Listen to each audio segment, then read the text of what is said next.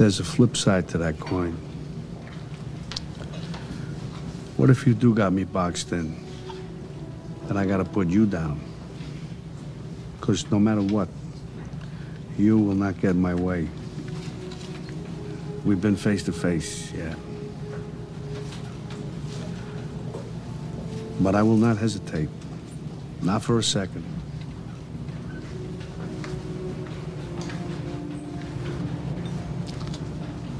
Maybe that's the way it'll be.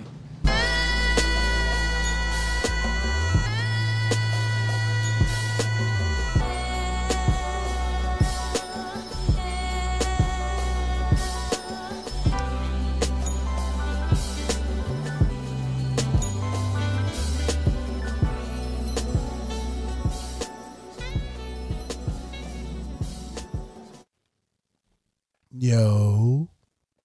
It's good. Hey, yo, Chris, play that little, the female in the background. I appreciate you. That's our boo. That's our boo. World, what's up? It's your boys. We made it past the elections. Yes, we did. I hope everybody's doing well. Stay safe. Stay focused. Smile. Word. That's free. Just smile. A smile is free. It ain't hurting you. It ain't hurting nobody. It's giving positive vibes. It's letting your fellow man, your fellow woman know, listen, I love you. I want nothing but the best for you. But to cut through the chase, it's your boy Big H. Silverback Chronicles podcast. I got my brother Dre. Yes, sir. What number is this? This is 44. Ooh. I like it. 44 up in this beast. I like it. I love it. Know what I'm saying? People, we at episode 44. It's moving. You hear me? I'm going to be honest with you for tonight. Tell them. Every episode is fire, but tonight is something different. It's like we keep outdoing ourselves. We do. Because, I mean, Eric was Meyer. Phenomenal. Amazing. Rick Meyer was crack. Rob Law. Rob Long, crack. Crazy. Fire. But who? The Lewis family. Crack. Fire. The Braggs. Series. Crack. The Supremacy. All of the Silverbacks. All the Silverbacks. We got a couple boxes on here. I mean, when I say Come on, man. what we bring to the table is authentic, is different, and is raw, it's different. But tonight, if you from Baltimore, let me tell you something. Come on. I get excited, but I'm going to shut up. I get too excited because what we got tonight, listen, the man did the job. The man is born and raised in Baltimore. Oh, my God. Everything about Baltimore, he's going to tell you. I don't think we get anybody better to represent the cloth of Baltimore. On both sides. On both sides. On both sides. Listen, he was a mayoral candidate. Yeah. His voice speaks volumes. There's so much in this man's pedigree. It's impeccable. Put it like this. I will be out on the street. I was going to save this for later, but it's a perfect time right now. Perfect timing. I will be out on the streets, and I'm investigating a shooting. And I'm like deep in the hood, Southwest type, yeah. And they will be like, if this gentleman said it, then it's the truth. And I will be like, yeah, okay. They're like, if this gentleman, I don't want to say his name yet. Not yet. We're going to save it. But people have said, if he said it, then that's what happened. Right. And I'm like, wow. That's crazy. True story. Amazing. True story. I saw this man at Artscape. I was detailed to it, me and my supervisor, a couple other instructors. And I knew he was going through a lot. And he never let none of that bother him. He took his time out. He said, what's going on, brother? I appreciate you. Because that's when he was working with the job. He was on the job. Right. As a higher up. As a higher up. And I know he looked stressed out, but you know what? He was, just a man about it. Grown man. Composed. Smiled. How you doing, officer? I introduced myself That to goes him. a long way. Goes a long way. Real long way. Yo, he deserves so much. And listen, we're going to get into it, but I'm telling you tonight, it's a very, listen, episode 44 is about to be crazy. Crazy. I say we let him introduce himself. No, we're not going to do that just You yet. don't want to do that? Not Okay. just yet. I don't want him to talk until it's time for him to show up and show the fuck off. But first and foremost, let's get our sponsors out the way. Stop box. Triple C, here we go. Great teaser. All right, here we go. Stopbox USA, everybody. Listen. It's a safety mechanism for your Glocks and your long guns. If you got an AR, if you got a pistol, Stopbox USA is perfect for it. Safety concealment for your gun, even TSA approved.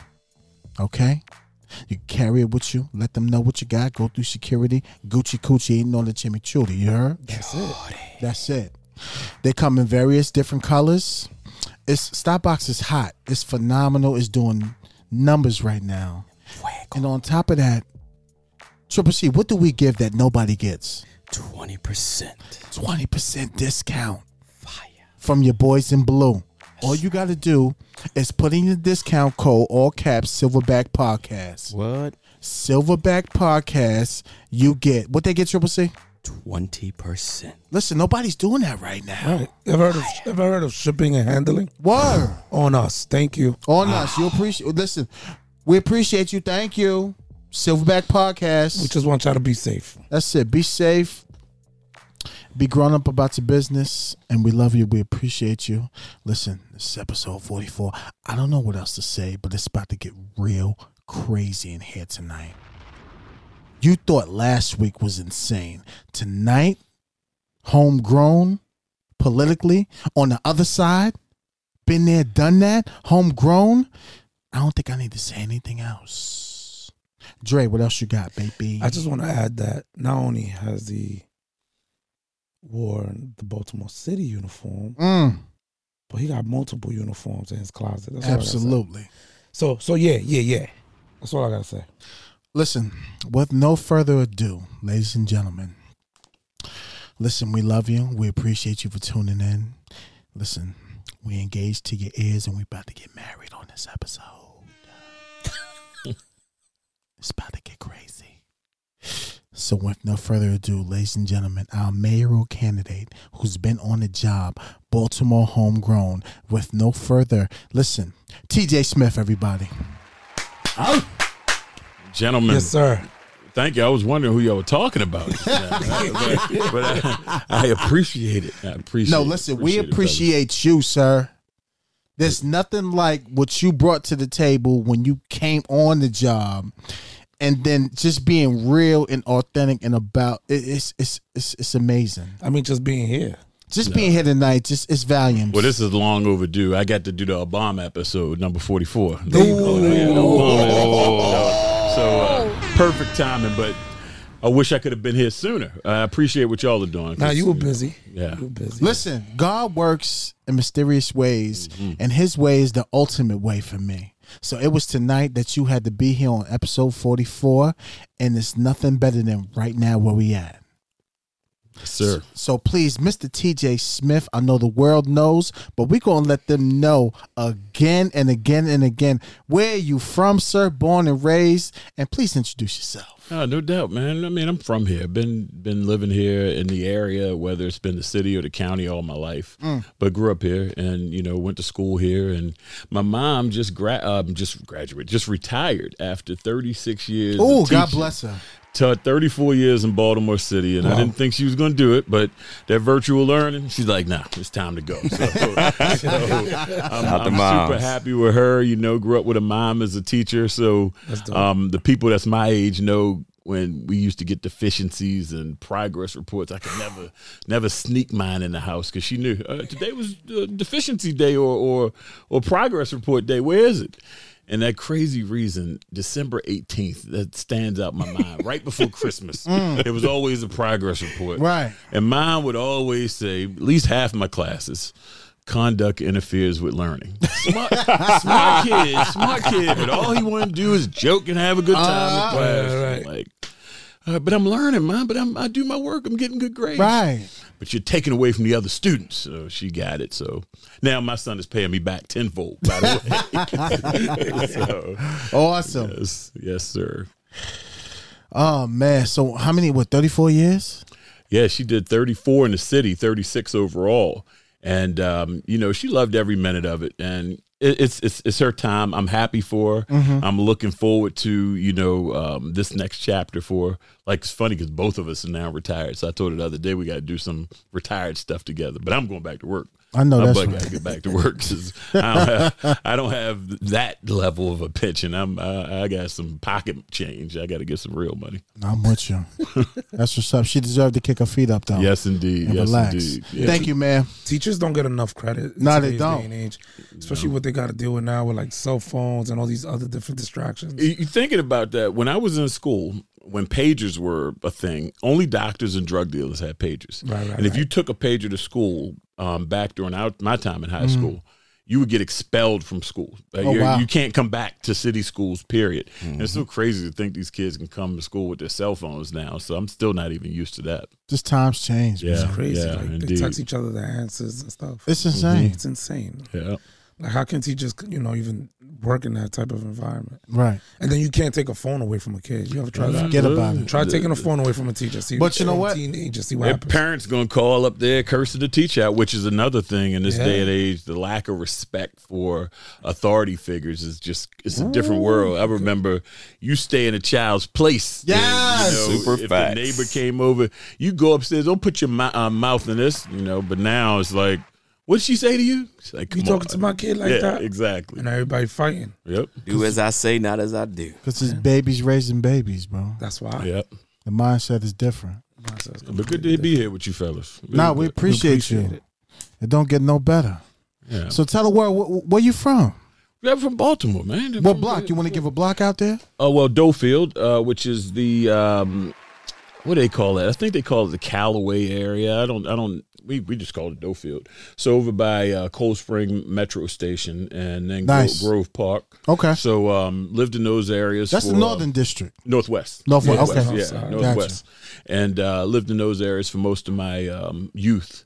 And, all my family still live. My grandmother still lives in the house I grew up in. I grew up with my grandmother and grandfather in the house. And still live in the same house. Still have Christmas there. I don't know about this year, but we still have, the holidays over there and all. But went to Callaway, Falstaff, Poly in the city before I went to Woodlawn. Yep. Graduated from Nice. Woodlawn, yep. Awesome. That's the beautiful thing about Baltimore City is like you could still keep to these traditions. Mm-hmm. You know what I mean? Like the fact that your grandmother still has the house, that's amazing. Yeah, man, it's a big deal. It's like most of my cousins, we all lived in the same area. Like I had two cousins lived on Callaway, another lived on Gwen Oak. We were always able to get together within a bike ride or whatever. Stuff I wouldn't let my son do right now, but back then we could ride our bikes over to each other's house or whatever. So we grew up more like brothers than we did cousins, and that's just how it was. Was it crazy back then with the? It was a different time coming up in the 80s, of course, as we watched that crack epidemic hit. And, when Michael Jordan came into the league and the Air Jordans came out, I had a pair of the original red and black ones back then. But How much then, did it cost? Do you remember? They weren't the ones. I think it was a certain brand, certain model of them. I don't know what you call them, certain style, whatever you call the different styles that came out. That was like the first $125 pair of tennis shoes. I remember my mother saying, "You ain't getting a $125 pair of tennis shoes." It's not going to happen. But then, of course, back then in the 80s, the mid 80s into the late 80s, people were getting killed over them tennis shoes. Mom was like, "Nah." So I understand it now. And it's funny because I was at Nordstrom Rack earlier today. I'm looking at the bottom of these prices for my son's shoes. I was like, I ain't paying no $45 for these shoes. He going to scuff up. So it all comes full circle. Like, I just need some scuff up shoes. And, I think back on it like, yeah, didn't need that stuff. So. Yeah. I just paid $255 for the all black foams. Well, Foam you working for it, Yeah, you work for it. But the only reason why I got them is because those are the only forms I got when they were original, and they were only like $1.50 $50. Okay. And my mom did the same thing. I ain't gonna get you this. And I'm like, Mom, please, let me got him. Yeah. That's the one pair of sneakers that you always wanted. Yeah, the all black foams, man. Right. Hey, but you work hard enough for you got to treat yourself. Yeah. So Absolutely. I'm a firm believer Yeah, in that absolutely. myself these days. But as a kid, and the 8-ball jackets back then, I wanted an it 8-ball. was a I different wanted time. one. You Son- think about the 80s. Right. They were a thing, you call them drug dealer cars. You could tell a drug dealer because, what 22-year-olds driving around and a legend back then, or even before that. The Act Legends, son. The Act Legends. Or the Honda Accord. The big body. Yeah. We get back to the 80s. And big body nowadays coupe. you can't really tell, because like rims and beeper. It's that different. person- now you can't tell. It's like everything's accessible now. Hey, yo, right. when he said the 8-ball leather jacket, Yeah, son, the 8-ball. that's Took you to ill an and out. era. That's Yo, ill and Now out scratch. Where my homies Right. creeping through the hood with the fresh butters on. Killing it. Ooh, the Timbs. Oh, yeah. Oh man, so what school you say you went to high school, Poly? I went to Poly and Woodlawn. I graduated from Woodlawn. I did my first 2 at Poly, my last 2 at Woodlawn. So, everybody in Baltimore knows if you're going to pick a school, it's going to be Poly. You're not going to pick City. Right. People that go to City, people that go to City got their second choice. Okay. Everybody can't get into Poly, so Right. they send them over to City. So, honestly, it's a great rivalry. It's something that is great that we can celebrate.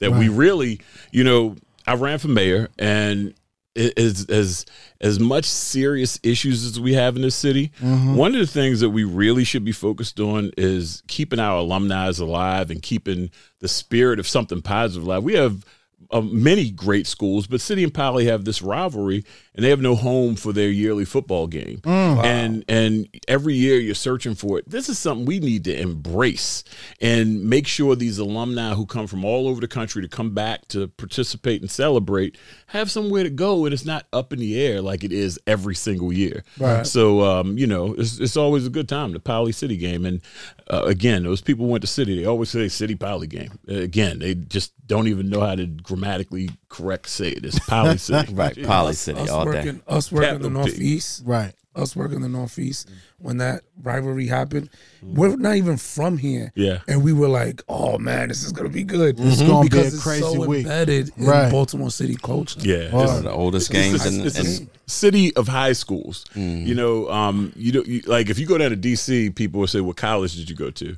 You come to Baltimore, it's what high school. It's did you high go school. to? Yeah. We noticed that. And we don't move, man. If you grew up in the west side of Baltimore, and if your family moved out to the county, you moved to the west side of the county.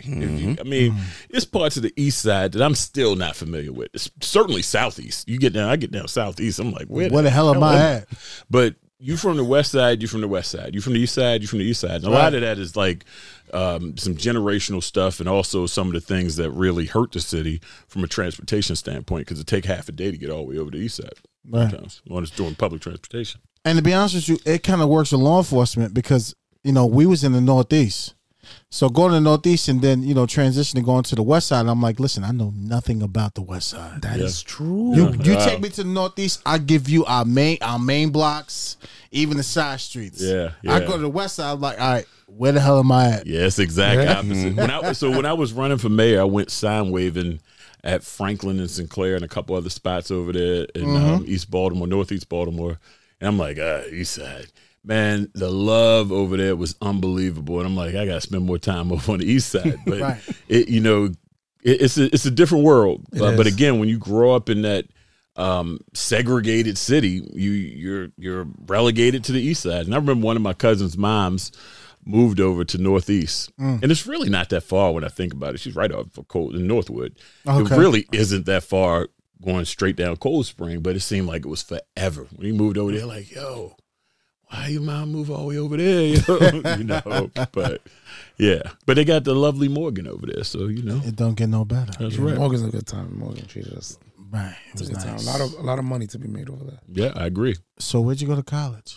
I did Hopkins, and I got a master's degree, and I got a master's degree from Washington State University Ooh. in strategic communications. Now, look, I got 2 master's degrees, and some people ask, "Well, why you do that?" It's because we still got to kick in the damn door. I'm still black, trying to, integrate. And I remember being young and moving up the ladder before I even got into policing. And sometimes I was the youngest, the blackest, without a degree, and it was a bit of a challenge to do certain things. You get skipped over a few times. Now it's like you got to kick in the door. I'm not going to let you have a single excuse as to why you didn't think I was good enough.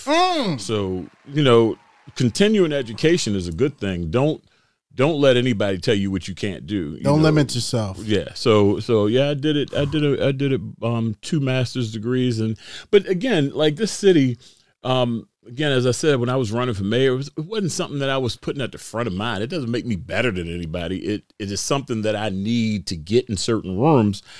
When you try to discount me, I was like, whoa, hold on. I can play that game too. Absolutely. And, I grew up right here in Baltimore, and I can get along with people on the street. And I appreciate the intro, man, for real. And, I would hear people say that. And even to this day, trust is a big thing. Integrity is a big thing. And I wear that with a badge of honor. Absolutely. And when people trust you to that level, you have a responsibility, and it's a hell of a responsibility. It's shoulders to bear that weight of responsibility. So I never took that for granted. And when people have an expectation, I got to live up to that expectation. And it's easy for you to do that because you're there for the right reasons. Exactly. It's not easy for everybody. Some people let things go to their head, and one thing I used to say often about my job as a spokesperson, like I'm a spokesperson for an entity, whether it was the Baltimore Police Department or the Anne Arundel County Police Department, or even when I went and worked for Baltimore County for Johnny Oshesky. I'm a spokesperson. This is not the TJ Smith show. And people got to know me because, wasn't many people talking like that for real. And, it's like I can't go to a crime scene around the corner from where I grew up where multiple people were shot and killed and the mother's crying and just simply say, yeah, we're looking for 2 suspects who killed these people behind me. No, that's not real. That's not really what I'm feeling.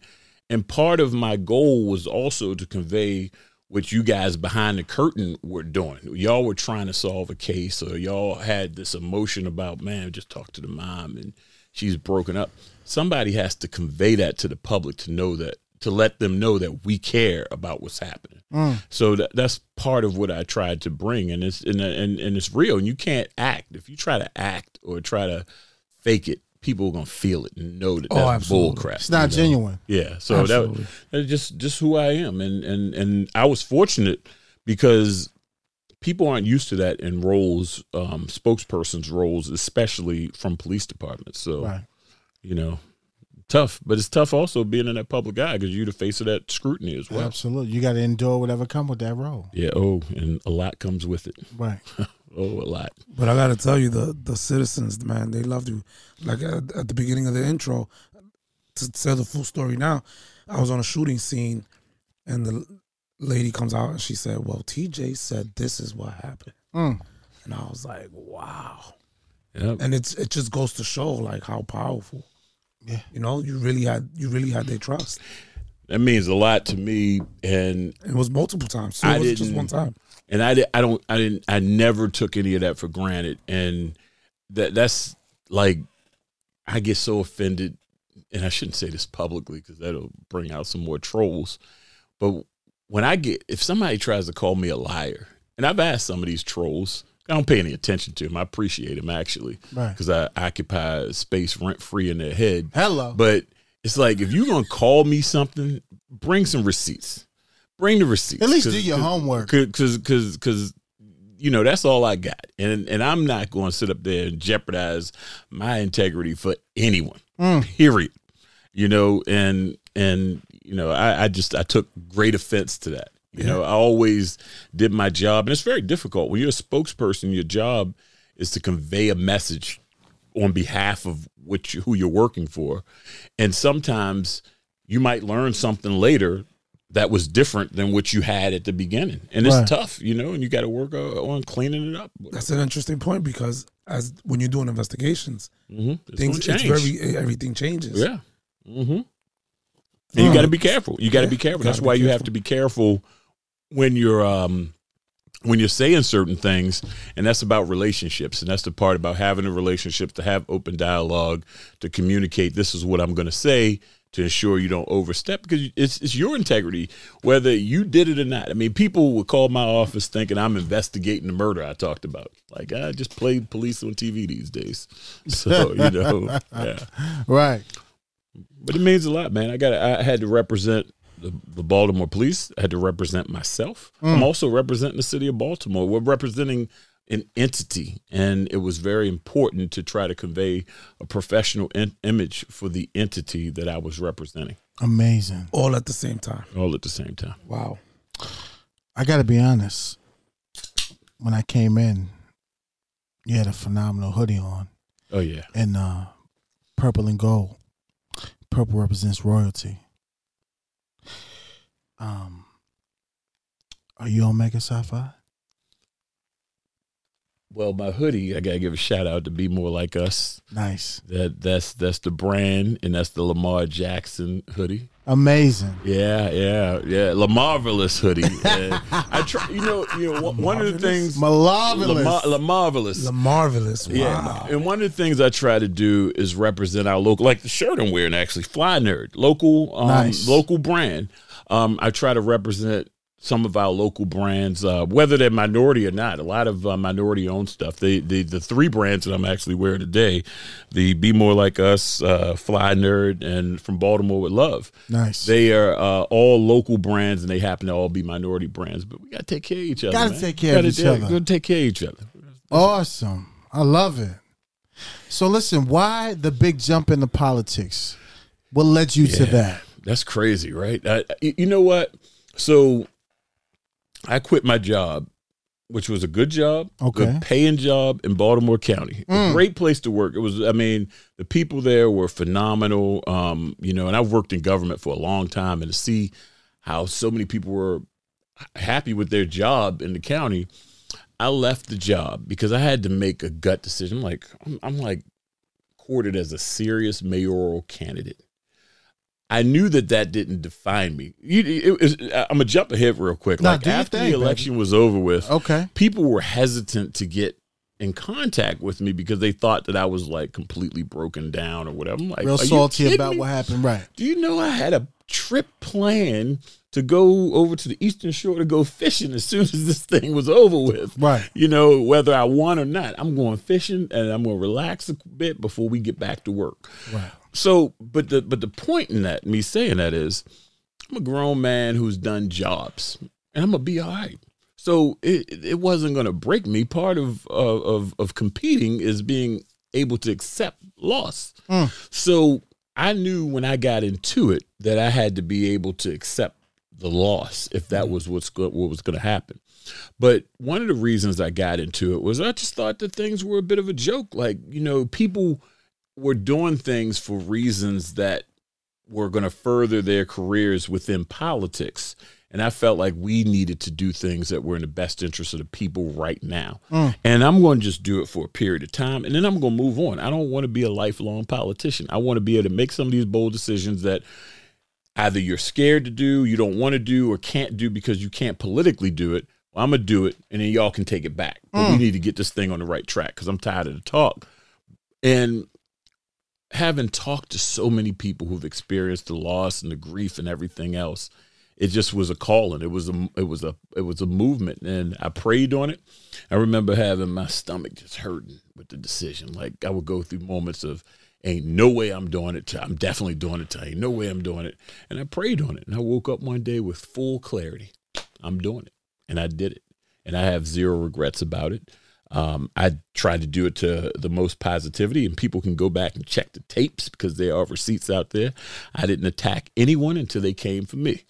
You come for me, I'm gonna come for you. Which is fair. That's it. And that's the only way I did it. I tried to concentrate on what we needed to think about. And I'm a creative person, and I wanted to bring a level of creativity to government because we need it right now. So, it was a lot. I mean, I'm I feel like I'm a well-rounded individual, and I feel like I've learned enough to know enough and to know what I don't know, Right. which is also critically important. Is there a lesson you learned from that loss that you could share with everyone when, because everybody's dealing with a loss right now. You know what I mean? Is there something that you learned from that, or? But it's if anything, it's not always about winning. Sometimes it's about elevating the conversation, and you can use your platform to elevate the conversation and bring some things that are important to the public through the platform that you have. So I felt like I had a platform that needed to happen. Obviously, I was trying to win, but even then, like I'll give you a for instance. And again, I'm not going to talk about any specific candidates, but some candidates were promising a reduction in murders by X amount of percentage, or cutting in half, or a specific number under 300. And I'm like, I'm here to tell you as a fresh victim of this or survivor of this, Right. that doesn't make me or any of the moms or dads that I talk to feel better. Because our city, with all these murders, if we had 175 murders, y'all want to have a parade. No, I want to work towards 0. Right. And it's not fair to the 175 families to simply say we just want to get down to 175 murders or under 200 or under 300. That ain't right. So, Murder's murder. so I think that people started looking at, politician types, looking at how they communicate that differently. And I wanted to make sure, you bring something, and just generally a level of creativity. Like, you can keep it real with Baltimore, and Baltimore will be okay with that. Oh, yeah, absolutely. You can tell the truth, the hard truth. Some of it might hurt.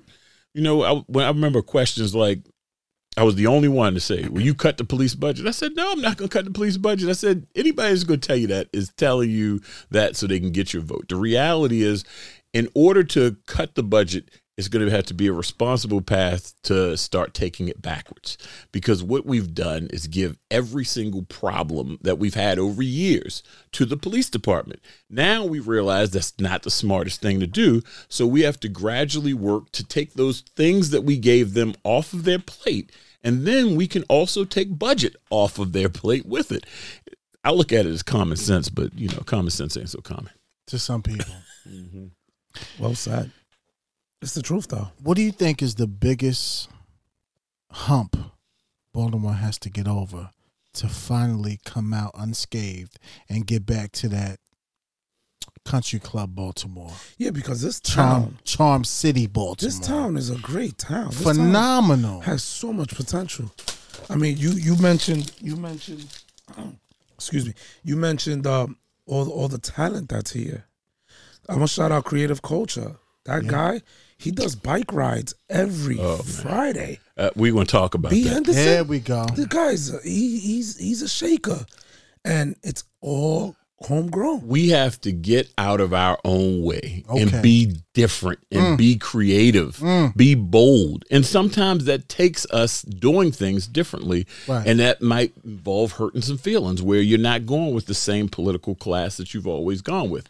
You're bringing in, and you guys know this, if we have a murder investigation that has been just difficult to really hit and solve, you could do what's called fresh eyes. Get new eyes on this case. It's not an indictment of those who were investigating it. They might see something that you aren't seeing. And then next thing you know, you have new and fresh leads in that particular case. Baltimore needs fresh eyes right now, because if you just look back, it's been the same thing, and just graduating from the same political class. And, whatever, that doesn't mean that bad people, it's just the same thought process. So bringing something in to add an injection up. Like, I'll give you an example. So The Wire is something that political figures hate. They hate the show, The Wire. They hate it. So I look at it as an opportunity.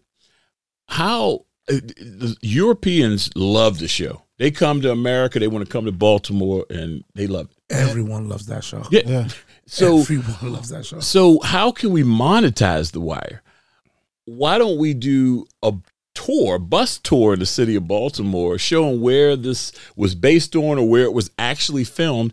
And then you get to an area like where the towers once stood, and you get to talk about the economic development that you put into that area. This is what it once used to be, and this is what it is now. This is what this used to be, and this is what it is. They do this for Mafia in Chicago and Philly, in New York.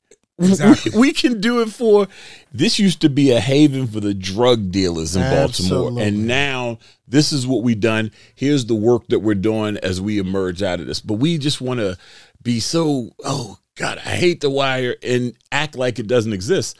And ironically enough, we had a mayor making baby clothes and selling children's books. We had a delegate.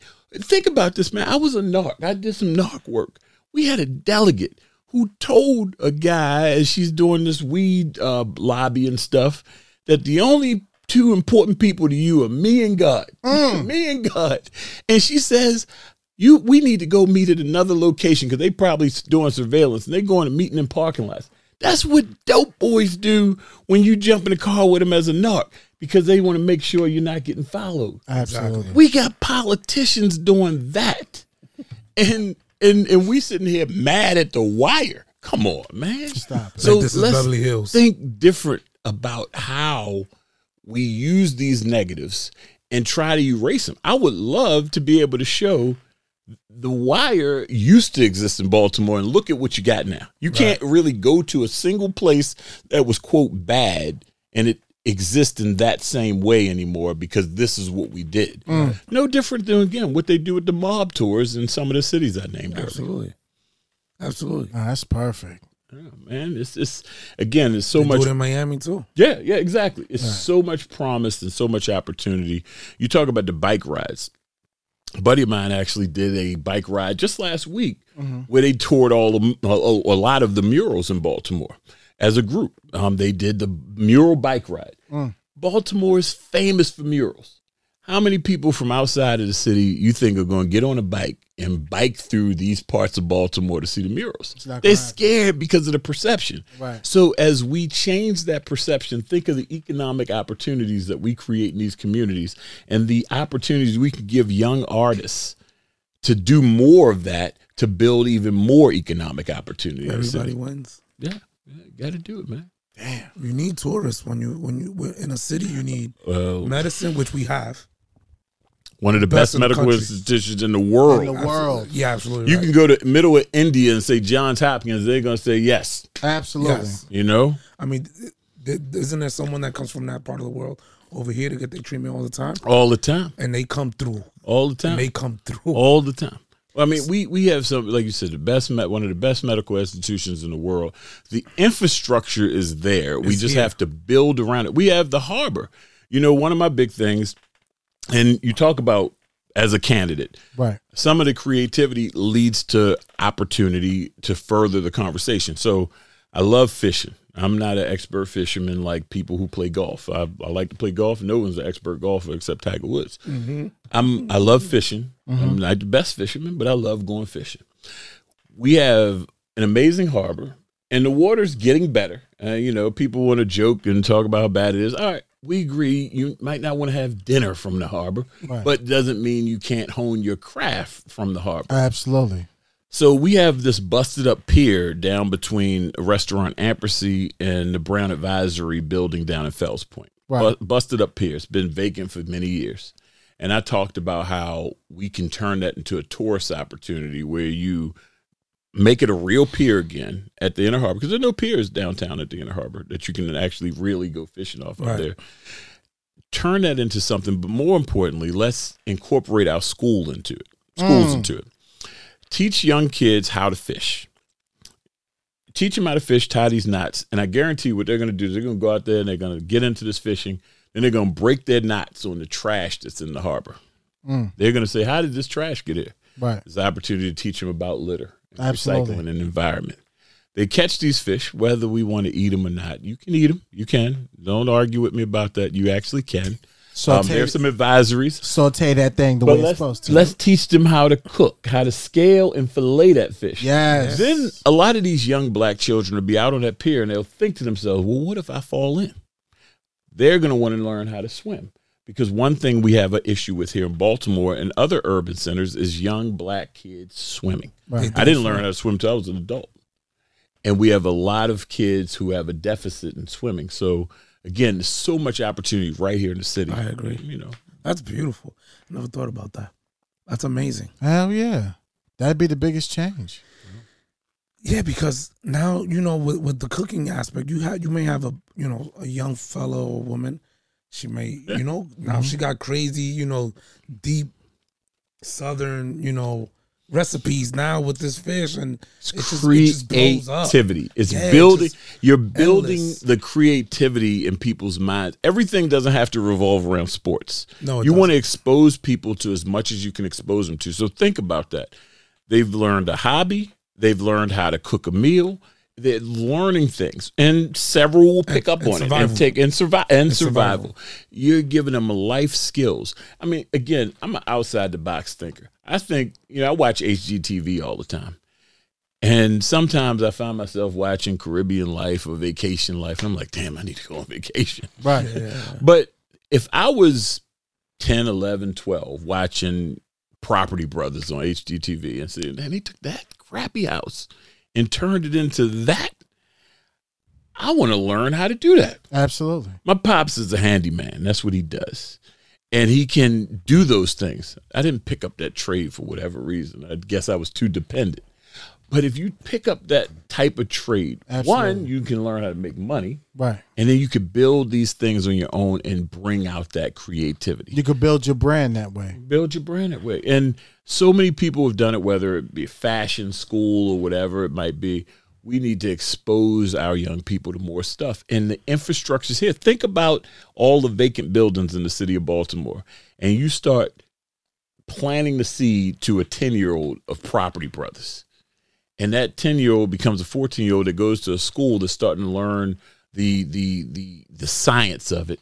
And then as he gets into Like 11th, Eastern Tech. 12th grade. Like Yeah, Eastern exactly. We have it here. They are going out there. But imagine if we did that widespread and we had more young people that were graduating with those skills. You know what? My mother always told me, in life, always plant good seeds. Because you plant good seeds, you mature them, and then they grow up and blossom. Well, let me tell you this. So I love gardening. That's another. I love gardening. Okay. Can't do it as much because the deer ate my stuff this year multiple times. They eat my shit every year. But so I'm gonna put some hot sauce. I'm gonna put some hot sauce in that shit next year. Good luck. man. What are y'all planting? That So I deers just are got eating into your stuff? feeding them, man. So whatever it is, they eat the leafy stuff. They really do. Yeah. So they eat it before it even blossoms into the vegetable or the fruit. Gotcha. Right. But speaking of planting seeds, you take seeds, and if anyone gardens, notice if you get 10 seeds, you plant all 10 of them, space them out, they're going to grow at different points, and some might not grow, Right. or some might be late bloomers. Like, damn, I didn't think this was going to make Right. it. Took And forever. that could be the one that produces the best fruit or vegetable. Absolutely. Kids are the same way. You plant the seed, and you're not going to get instant gratification because you have to nurture it. You got to make sure the deers don't eat it. You got to. I said deers. If my mother listens to this, I got she'll you. come after me. Right. The deer don't eat The it. deer don't eat it. You got to weed it. You got to get in there and make sure you're taking care of it. You have to water it. You have Yes. to. And just because it looks like it's down and out, when you water one of your plants that has not gotten it in a while, it pops right back into shape. And some you plant a little deeper, or that seed takes a little longer to come up, but you planted the seed. And you might leave it there when you move from that place for the next person, but you have to plant the seed and nourish the seed, and you will eventually get fruits from it. It will bear fruits. So that's what we have to do, each one teach one, and maybe we can reach one. Absolutely. That's what we have to do with the young people to change the city. And I think that goes, you know what, that goes a long way because, and it makes sense to how we police, me and Dre. When we was out there, it's nothing for us to get out the patrol car, park it, and we just go to our local businesses and we talk to the boys on the corner. Yep. Because at the end of the day, they respect what's real. And you treat me like I'm supposed to treat you. That's right. And that goes a long way in policing. Man, look, I went down last summer to Jazzy Summer Nights. I'll never forget this. I mean, I say I'll give 2 stories. So you give as many as you want. So probably 2009. Okay. I think it was I'm sitting in my office. I'm a sergeant at the time. And I'm sitting in my office. I get a phone call. And I take the phone call. It's this young man that I had locked up a few times as a juvenile and as an adult. It's right before Christmas, early December. And he calls me and he says, I'm just calling to say thank you. I live in Atlanta now. I worked for Coca-Cola in Baltimore and Hanover. And I got promoted and they sent me to the headquarters in Atlanta. Wow. And I want to say thank you for kicking me in my butt when I was younger to help me stay on the right track. And I'm like, I said, that's all you calling for? And I said, you just gave me my Christmas gift. Right. Wow. That's and I never forgot that. And last year I'm at Jazzy Summer Nights and I'm walking across, it's nighttime, and I'm walking across the grass and I hear a couple guys yelling, TJ. And I stop and I can't really see him because the lights are in my eyes. I get closer and I see some guys I know. I had put 2 of them in federal prison. And we start talking, and it was a decent conversation. We start talking about kids, and they got kids, and they tell me, this is before I announced my run for mayor, and they say, you should run for mayor. You're a good dude, and you really care. And I'm like, man, and it's moments like that, it's like, man, I tried to do my job the right way. And it goes to you guys' points where you just plant these seeds, regardless of I used to call it Tom and Jerry, and I know that's getting a little dated these days with young kids, but Tom and Jerry chase each other the whole episode, and they friends at the end. That's what we do on the street. You know, when I'm on duty, my job is to get you, and your job is to get away. Absolutely. My job is not to disrespect you or dehumanize you. It's to, honestly, if you stop doing what you're doing, I'm good with that because somebody else is going to take your place. Yeah, but I'm good with that. And it led me... Over the years, I started a program when I was in Anne Arundel County called Ties, and what was significant about it is we called it Ties because the initial thing was to teach them how to tie a necktie because there's symbolism of being a man. Yes, you need sir. to know how to tie Yes, your own sir. necktie. But then we saw a greater symbolism of tying everything together. So we started having sessions where we wanted to teach these young men how to do this. And the guy doesn't even know this. The inspiration behind this was a 2-time felon. I'm sitting in my police car one day, and he comes up to my car. I'm sitting on the hot block, and he comes to my car. He said, TJ, I know you out here trying to get us not to sell drugs, whatever. He said, I'm a 2-time felon. What am I to do? And I said, damn, that's a good question. Right. I don't know. And then it hit me. We tell them, you need to go get a job. We tell them that. I know you've done it. You need to go get a job. Get off this corner. We take for granted they know how to fill out an application. They know how to interview. They know how to communicate. They know how to keep that job. No. So I said, you know what? We're going to peel back the layers of this onion, and we're going to do it from the basics and teach them how to fill out an application. You can't roll it up and have spaghetti stains on it and go in there. We're going to teach you how to dress for success. We're able to get donations of clothes to get these young men right to go in to get an interview on the day of to get a job. And they just needed some guidance. And it was, I mean, again, I had other officers that helped me, other civilians that helped. And it became a program that the Anne Arundel County Courts juvenile system recognized. And it's, quote, sentenced young 14, 15, 16-year-olds who got in trouble to have to appear at our program. Wow. So that was a big deal. So we're not trying to penalize you. We're trying to teach you something. And, you know, again, we have to impart whatever wisdom it is we have on the young people to make a better way. And we can do that even in uniform. And I was proud to be a part of that. But yeah, it was those moments like that that I look back on and say, I'm good. I appreciate that because running for mayor, you know, you're going to deal with some scrutiny. I'm thinking to myself, damn, somebody going to come in. I know we're going to talk about it later, but somebody going to come. It's 20 years later. You locked me up for weed. Well, we look at weed differently than we looked at it 20 years ago. Absolutely. And that's what I'm going to have to deal with, that I over-incarcerated people for weed. That's what I thought was going to be like the big thing against me or what have you. Right. So, Wow. yeah. So ties, huh? Yeah, man. It was That's just awesome. just tried to like an example from Ties. This young guy, he was an artist, a good artist, and I hope he's doing well. Pray that he's doing well. But one guy, he worked at UPS at the time, and we had him fill out mock applications. And he filled out his application, and I think he had box loader as his job. And at the time, if you remember, UPS's commercial and their thing was logistics. There was a big thing, word logistics. I said, so you just throw the boxes in there? He said, no, you can't throw them in there. You got to put them in there a certain way. So we came up with a paragraph of what he does. Because, okay, you might load boxes, but it's a big deal. You're part of the entire enterprise of UPS's brand, logistics. You make it easier for people to get their packages on time because y'all have to put them in there a certain way. Right. It's much bigger than you just loading boxes. Right. Simple stuff like that. And we also got him to dream. I learned that he wanted to be an artist from the program. And we got to help give him steps to where he could get there to be an actual artist.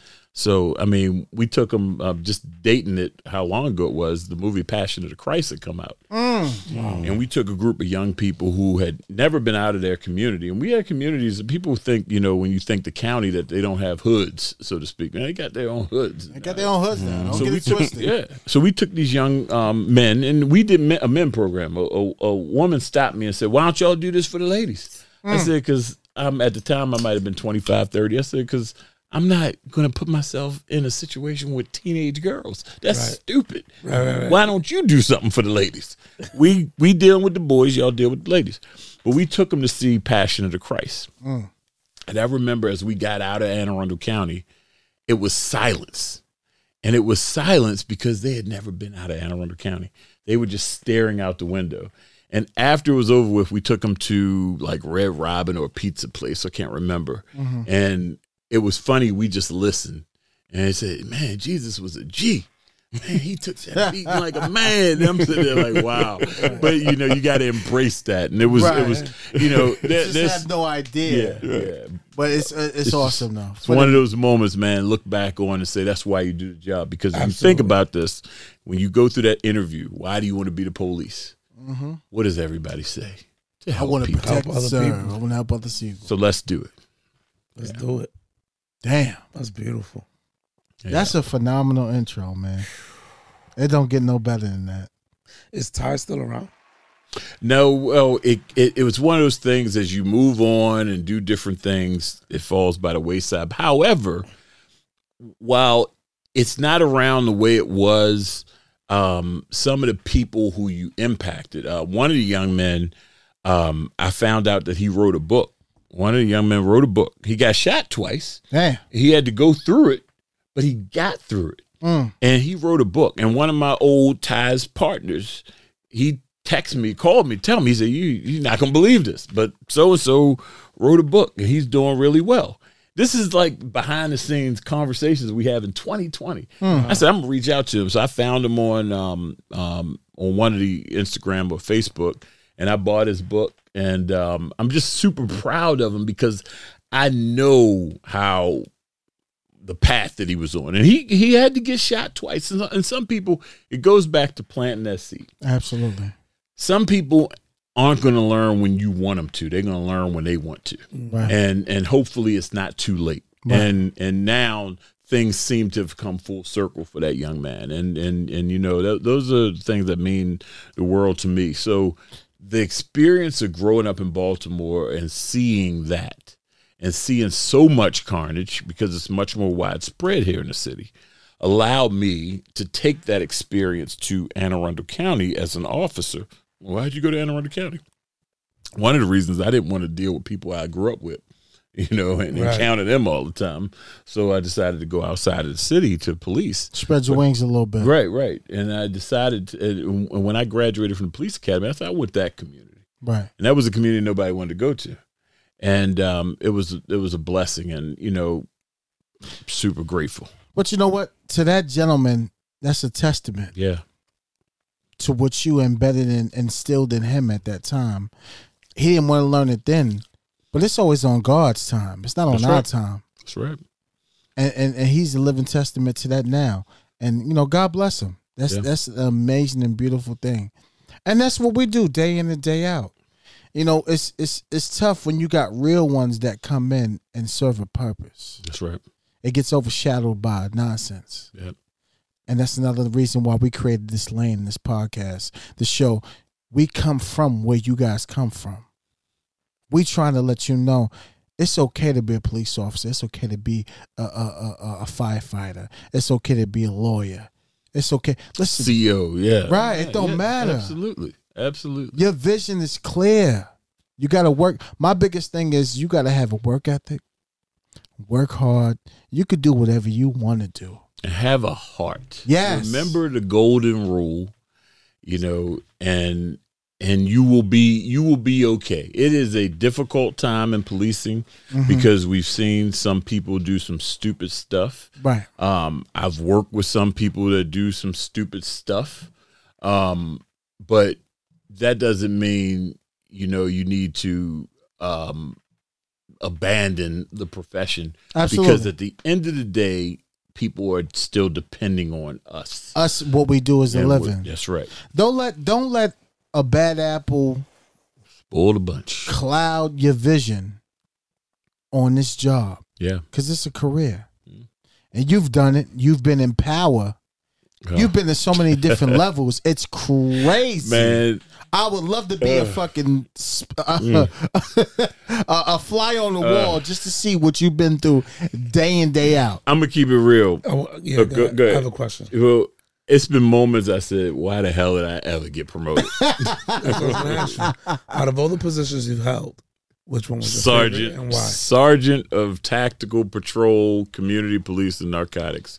Best job in the world. I came in plain clothes every day. We went out and and as a sergeant, I had, again, 3 different areas under my area of responsibility, but we worked in concert. So it was, the community police end of things. It was the tactical patrol to deal with some of the everyday problems, and the narcotics section to deal with the places that were harboring the drug houses. What was this in AA County? Yeah, that was. So you had all 3 of those units? Yeah, I had all 3 working under me at the time, at district level. That was great. That was the best job ever, besides the patrol. But that was the best job ever. And as I got promoted, again, responsibility is one thing, and there are some of us who are put in those positions to deal with it, and God doesn't make any mistakes. And you look back on it, I don't have any regrets, but you look at some quality of life as you get promoted and you go up that political ladder, you start getting you start feeling that influence of the politics of the job, and that's when it becomes less fun. Right. That's when when I first got to the Baltimore Police Department, one of the things that I wanted to do, and the crew I worked with in our unit. How was that transition? It was good. It was actually better than I was. I've only been nervous like 3 times. The first time I ever went on camera, the first time I ever went on camera with the Baltimore Police Department, and the time that I came back from when my brother was killed to go on camera. Only times I've ever really been nervous because they were such big moments. Right. But God bless his soul. Yeah, I appreciate. And his birthday would have been today, ironically enough. Oh, wow! Yeah. The irony is, Peace. Yes. But it's it as you go up that ladder, man, it just becomes so much more political. And your job is dependent upon who the boss is and stuff like that. And that's not, I was always the guy. I remember just back even when I was in high school and even middle school, you had these little factions that called themselves gangs. I'm cool with everybody. And you seemingly have to pick a side. And that wasn't my thing. It was like, we cool. Right. And then you end up getting in fights because you're not with this crew or that particular crew. And that's kind of how it is when you get into this promotional world. The political ring. Yes, I always looked at that like some of these politicians that try to talk slick out their mouth. Like, y'all wear suits every day. I didn't. So y'all better watch your mouth. Right. You know. Is there a way to change that, you think? Is there a way that, I mean, like, so everyone, right? All politicians want better police, right?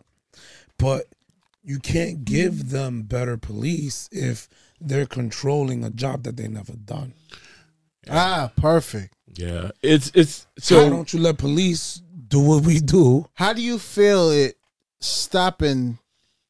It takes a gorilla to do gorilla's work. Right. Because grandma's not going to go be out there and be a gorilla. She Right. may talk, like, It sound good. yeah. she's going to, Paint, Look, paint that picture for the public. I think please. honestly, one of the biggest things is a lot of politicians these days are talking out both sides of their mouths. You have the defund the police conversation, and you have the violence is high. What are the police doing about it? Well, you just said it's not a police issue. So let's really get down to the conversation and stop putting everything on the police to do. Understand that violence is going to be high if you don't want police tactics to be the reason it goes backwards. So if you want it to be these other things, you're going to have some tough days moving forward. But you can't continue to put everything on police. And I use in Baltimore, for example, the squeegee kid situation. If you don't want it to be a criminal problem, don't send a police officer out there. Stop doing it. Right. Stop, because you're waiting for one of these bad moments to occur again, like we've seen from across the country. Why aren't we using the resources that the government already has to impact what we're dealing with on the street, with the squeegee situation, for instance? I just think that it's so much political mumbo jumbo in these conversations, and it goes back to the original conversation of the defund the police. We've given the police so much to handle, so much to deal with. And as a supervisor, I'll give you an example. Remember, hearing on the radio, and this is where you have to be an alert supervisor. Mom is calling because the 13-year-old or 14-year-old kid won't go to school.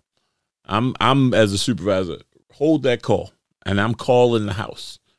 Mom, we're not sending the police out for you. Correct. Because the police can't make your child go to school. Right. That's a parenting issue. That's not a But we're police scared. issue. We're scared to say that. Right. You got to send the police. No. No. Send the social worker out. Send the Exactly. crisis team out. Exactly. But we have to invest in it. And I've had this conversation a lot over the past several months.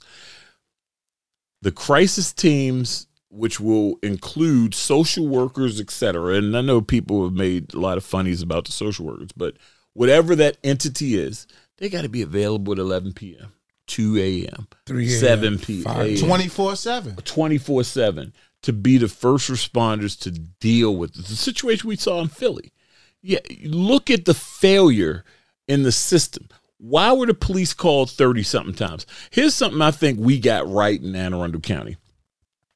If we went to a particular house X amount of times in a month or X amount of period of time, you as a supervisor had to come up with a plan of action of how to deal with that particular household. Wow. Because we should not be responding that many times. How are you Right. going to stop those calls? Well, it goes back to what other entities of government are we injecting into that household? So if they keep calling because of some dysfunction that's going on, whether it's and I want to make sure I'm clear on this when I say dysfunction, it could be somebody who has some mental challenges that acts up every now and again, and you're forced to call the police. Then what are we doing to ensure that the proper entity to deal with that person is there? Because we don't want to do a And disservice to intervene. them. That's right. And it's crazy because the situation in Philly, and I apologize, I can't remember the young man's name, Walter, I believe it was. Is that the man that passed away with the knife? Yes. Yes. The I believe it officer was- shot. That was like 2 weeks ago. But from May until the time of that incident, the police have been called 30-something times to the house. The judges did not put him in a facility for the mental health care. And this was apparently the third time that day that the police have That been out day, there. yep. And that's a problem. So, yeah, exactly. So Right. you look at the moment that caused this issue, right. or the moment that really spurred this issue of the shooting, and you say, Walter Wallace is his name, and you say, holy crap, we could have done something more that the police didn't have to be in this, because the community was so scared that they felt the need to call the police. Right. And now for the 32nd time or what have you, Right. the police are out here dealing with the situation, and it could have been stopped. My thing is, if that's the third call, the first officer has got to investigate. Now I'm outside the box now, but I'm a professional at this. He should have been an AP, emergency petition. Mm-hmm. He should have been evaluated. He should have been sent down to the hospital, reference to whatever's going on with him mentally. But you look at the fact that they probably had a history of 30 times, and they had done the EAP, the EP, emergency petition, and the fact that the judges didn't put them in permanently place, in there, right? You know, and you look at, like, he should not have been on the street for this situation to happen. Absolutely. And now we're arguing over the outcome, which we can argue all day whether it shouldn't have happened, should have happened, whatever the case might be. Right. It's an unfortunate situation that we look at the steps that have gone on. And here's where it's left. You're holding the hot potato. Curtis Deal, Baltimore City. This is 2017, February of 2017. Y'all remember when I tell you, it's down in the Tri-District area, Frederick Avenue area. Young man is 18 years old. He turned 18 in November of 2016. This is February of 2017. He is pulled over in a vehicle by two officers. Officers see him. He has a gun in his hand. He gets out the car, takes off running. They run. They take off after him. They pass him by. He has a gun in his hand. He turns, raises that gun towards the officer. The officer shoots him and ultimately kills him. We later find out that Curtis Deal had been out of jail for just 24 hours. Damn. For a handgun. Handgun. And not only was he out of jail for 24 hours for a handgun, he had been arrested 3 times since his birthday in November of 2016 to February of 2017. He should have never been 4 out. months. He had been arrested 3 times for handguns. I know. And guess what? He was 18 years old. Wow. 18 years old. And we say, oh, my goodness, the officer shot and killed us. The system failed, Curtis. Absolutely. Absolutely. We have to, the system can save people from themselves sometimes. Because at the end of the day, an officer is going to do what he's trained to do. Yeah. Well, got to go home. Which is to catch. Right. We're doing our job, which is catching. I remember editing that particular video. When I say edit, pulling it out to put it out for public disposal and consumption. And it's not editing from taking away anything. It's just so that the public can see. So I was showing it in plain speed, and when you look at it in real speed, you can't decipher anything. Right. Then when I slowed it down, I remember most of the comments were like, that officer could have shot him at this point, this point, this point, this point. But he didn't. And these are civilians saying that. Right. And it wasn't until that gun was basically raised at the officer that the officer finally pulled the trigger. How about that? And it's like you sit back and say, that officer should have never been put in that situation on that particular day.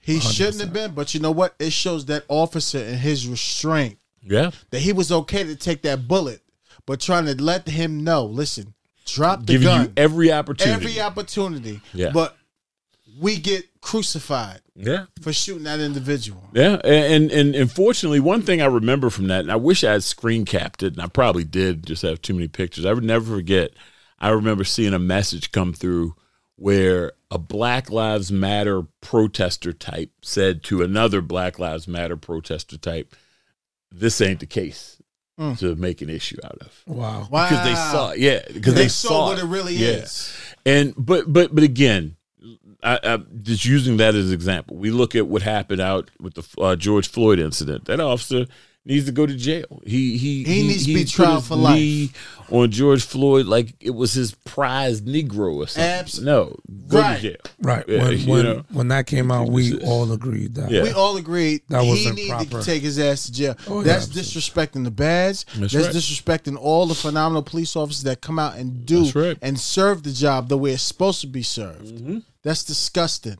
Yep. And I don't like it at all. Wow, that's phenomenal. A lot of beautiful insight. Yes, sir. Dropped a lot of Dude. gems. Yes. Absolutely. Triple C, Yo, what we got, baby? one question for TJ that he forgot to Tell him. what made you want to become a police officer? Oh, wow. What made me? That's a good question, Right. actually. Back to the roots. So I'm going to give a long answer to this question. So in 1996, I got my mom gave me some good wisdom. I'm not going to put her out there on blast. Actually, I am going to put her on blast. As I turned 18 the year prior, my mom says to me, I'm of age to get a credit card, and I'm going to community college, and I get my first credit card in 95. She says, you F up your credit, you F up your life. That is imparted on me since then, and I've never done it. I've never had any late payments, anything. So I remember in 96, my mom co-signs for me for my first car. Not my first car. My first car that I'm have payments on. Right. So I go buy my car. She co-signs for me. I'm working a job as a medical clerk, medical billing clerk. And like a month later, I get laid off. Laid off. What kind of car was it?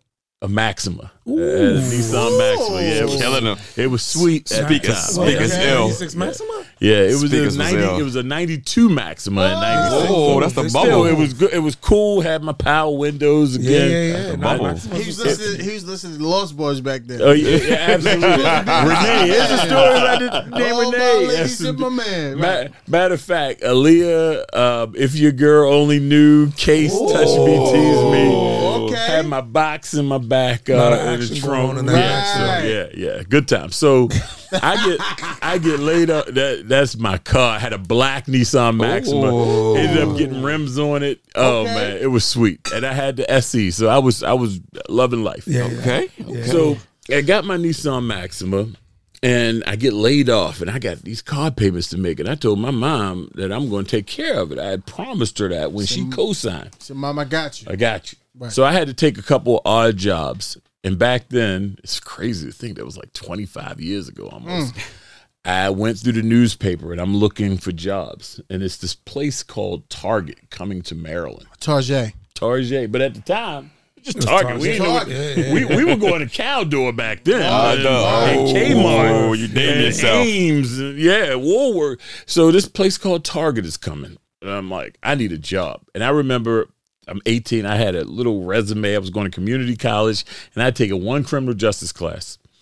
And I put it on my little resume, which had no real work experience, and they had a hiring fair in Pikesville at the Hilton in Pikesville. And I go there. I think I had a shirt and tie on, and I interview with the manager. And she said, well, since you're in college trying to do some criminal justice stuff, we're trying to hire for security. So I ended up getting hired for security. And my mom, if she listens to this, she might know this for the first time. But I had smoked a little weed not long before this, and I had to take a pee test. Okay. I'm like, Lord have mercy, I hope I don't fail this test. So I get the job, and I'm in security at the Target in Owings Mills. I end up getting promoted 6 months later, and they send me to Laurel. I don't know where the hell is Laurel. Right. Where's Laurel? That's like almost in D.C. Absolutely. So I have a car. I got a Maxima. So I said, I'll take the job. I'm living in Owings Mills at the time. I drive all the way to Laurel. I get a promotion, and I take the job. So and I'm thinking Laurel's in Prince George's County. This particular little sliver of Laurel happens to be in Anne Arundel County. So I happen to meet a lot of Anne Arundel County police officers, and they say, you should apply. I apply for the job. I get the job. So they recruited you. I didn't have a long desire to be a police officer. It just fell on your Yeah, lap. I actually wanted to be an architect. And it's funny, going to Poly and taking, drafting and learning how to design things. I wanted to be an architect, and I'd actually started applying to colleges for architecture. And that's what I thought that I was going to do. And then I actually got a partial scholarship to Morgan, where I went for one whole day and decided not to go back. And I worked full-time and went to community college full-time, and then ultimately got into law enforcement, and then went back to school full-time and got my degrees, and, the rest is history. Wow. Yeah. So it wasn't a lifelong. I wasn't like 10 years old saying I'm gonna be a police officer. I wasn't 15 years old saying I'm gonna be a police. Right. It truly was by happenstance. Wow. Yeah. Fell on your lap. Yep. That's perfect. Yep. Oh, Damn. Dropping gems, man. Yeah, and it was a great career. I mean, I don't have any regrets. It was a great career. So you had I a got lot to of do a fun. lot. Yeah, I did. Met a lot of good people. Met a lot of good people, and that's in the department and outside the department. I'm still friends with people. I'll tell another story. Back in early mid 2000s, PCP became a big thing again. Really? I violated an administrative rule. Okay, I didn't have my gloves on, and I seized some marijuana. Who hasn't seized a blunt with just their bare hands? Absolutely. Of course, right? Stop So, it. yeah, it's a Stop blunt. it, It's a right. blunt, It As right? long as you don't touch the wet part, we good. So I grabbed Right. these blunts. I'm seasoned, and next thing you know, I'm in a community. I'm in one of the projects there, and I, fortunately enough, had a great relationship with people. I got these things in my hand. Next thing you know, I'm feeling dizzy and gone, fall out, pass out. I'm on a stretcher. I'm headed to the hospital. It was a PCP dip blunt, and it got through my bloodstream because I was holding on to it for probably 15 minutes because I'm having a conversation. And it got in my bloodstream and made me pass out. And it was somebody from the community that called the police or called the ambulance on me, got to the hospital. Now, I will say this is pretty funny. We had to do what's called prisoner meal. So you go pick up a prisoner meal. And take him back to the station while the prisoner was waiting to be taken to the detention center. So I went one day to get him, and it was a McDonald's. And somebody from behind the counter comes up to the clerk, says, "That's the one that got knocked out." I said, "Oh, excuse me? You got knocked out?" I said, No. I said, first of all, who claiming that knocked me out? Right. That's first of all, because I need to have a claiming conversation with him. Right. Yeah, but yeah. So, and then I got some voicemails from people in the community, which is pretty funny. TJ, are you dead? No, I'm not dead because I went away. I went to a training for 2 or 3 weeks after that and vacation. So the moment that I fall out, I'm gone for like a month. Right. And it was just simply by happenstance that I'm gone. Right. And people were, I'm dead. I was knocked out. Like, Ain't it crazy the things people come up with? Yeah, man? knocked out. Yo, Yeah. they know who serves their community, man. Yeah. Right. Pay So, attention. but again, that's the stuff where you are always outnumbered. I had a joke with a couple white police officers because one in particular had said when we were in a community, he said, "You people." I said, "Man, no, don't do that." And I said, "I keep a change of clothes in my trunk Absolutely. because if things break out, I'm jumping on the other side." And I'm gonna kick your ass too. Absolutely. You gonna get that work too. So you don't play that you people game. We ain't doing that. Nah, that's awesome. Awesome. Yeah. oh, Thank you. Appreciate you. Yeah, man. Indeed. Amazing. It's good stuff, and I know we're probably about to wrap up soon, but Oh, no, No, we no. just getting started. yeah, just getting started, baby. well, all good. Well, let's keep it rolling. Let's keep it rolling. All right, Triple C, what we got? Silverback News. What's This up, is baby? from police1.com. Oregon becomes the first state to decriminalize possession of street drugs. All right. So partial good. returns Tuesday showed overwhelming support for measures for 62.5% to 37.5%. I thought you were about to say 62 grams. Right. Yeah, right? Voters overwhelmingly support measures of Measure 110, and it is a New York-based drug policy alliance, the same criminal justice reform group that backed Oregon's successful marijuana legalization. Supporters believe U.S. drug policy has filled the country's jails with nonviolent offenders instead of incarceration and disproportionately affecting generations of black people. The drug policy poured more than $4 million into decriminalizing campaign. So I'll say, what do you all think? Listen, That's insane. I'm gonna let our special guest elaborate. Yeah. You can lead off. All right. Please do. Well, we're gonna disagree. I can clearly see that. Okay. So we're gonna start with a little bit of history, and then I'm gonna go with my opinion on the matter. Preach. So take it back to a mayor who I look up to, Mayor Kurt Schmoke of Baltimore. So I lived on Doefield. He lived on Sequoia. Sequoia is in the Ashburton community, which is only 2 blocks away from where I live, but it's a worlds away from where I live. I lived in a row home community on one side of Cold Spring, and he lived in a single family community on the other side of Cold Spring. They had trees and grass and all kinds of stuff. Man, I had trees and grass, but there was a different. Not like that. That was some Huxtable type stuff. Right. I remember as a youngin' riding by that house, and this is no premonition of me running for mayor. I never even thought about that. But riding by the house, a Baltimore police car would always be out there. You knew it was like, well, I get a glimpse of the mayor. But he was our first black elected mayor. Clarence D. Burns was the first black mayor. He took over when Mayor Schaefer became the governor, and he took over for a short period of time. And then Kurt Schmoke won the election as mayor. He used to be the state's attorney. And he ran for mayor. And it's funny because his name is Schmoke, not Smoke. A lot of people say Smoke. But he played on that because he had a train like hat and thing as his like, because people gimmick. kept saying Schmoke. Right. Smoke. Right. So he just played along with it and it became the thing. He wins. But back then, 1987, I want to say it was, he had what people, they tried to chase that boy out of town. He said, we need to decriminalize drugs in Baltimore, because we need to take the profit out of drugs in order to stop this fight over territory. And when he said it, they wanted to chase him out of town, which is crazy because he ultimately was reelected 3 times as mayor. He's the last mayor to get that many terms. And O'Malley was the last mayor to ever be reelected, because since then we've had situations. We're not going to go into that. But so he first suggested decriminalizing drugs back in 1987. They thought that man was crazy. Out of his mind. They thought he was out of his mind. So now, as we get into this world of decriminalization, where Maryland only decriminalized 10 grams of marijuana, Right. I have been bullish on the idea of what is the reason for a possession of marijuana charge? Why do we have a possession of marijuana charge? You're either selling it or you're not. Right. If you ain't selling it, you're using it. You're using get rid of it. Right. Get rid of the charge. But think about this even more. Now, I know from a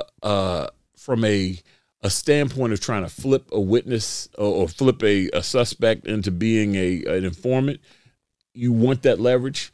But a person with a gram of crack or whatever, a rock of crack or a capsule of heroin, what good are we locking them up? Seriously.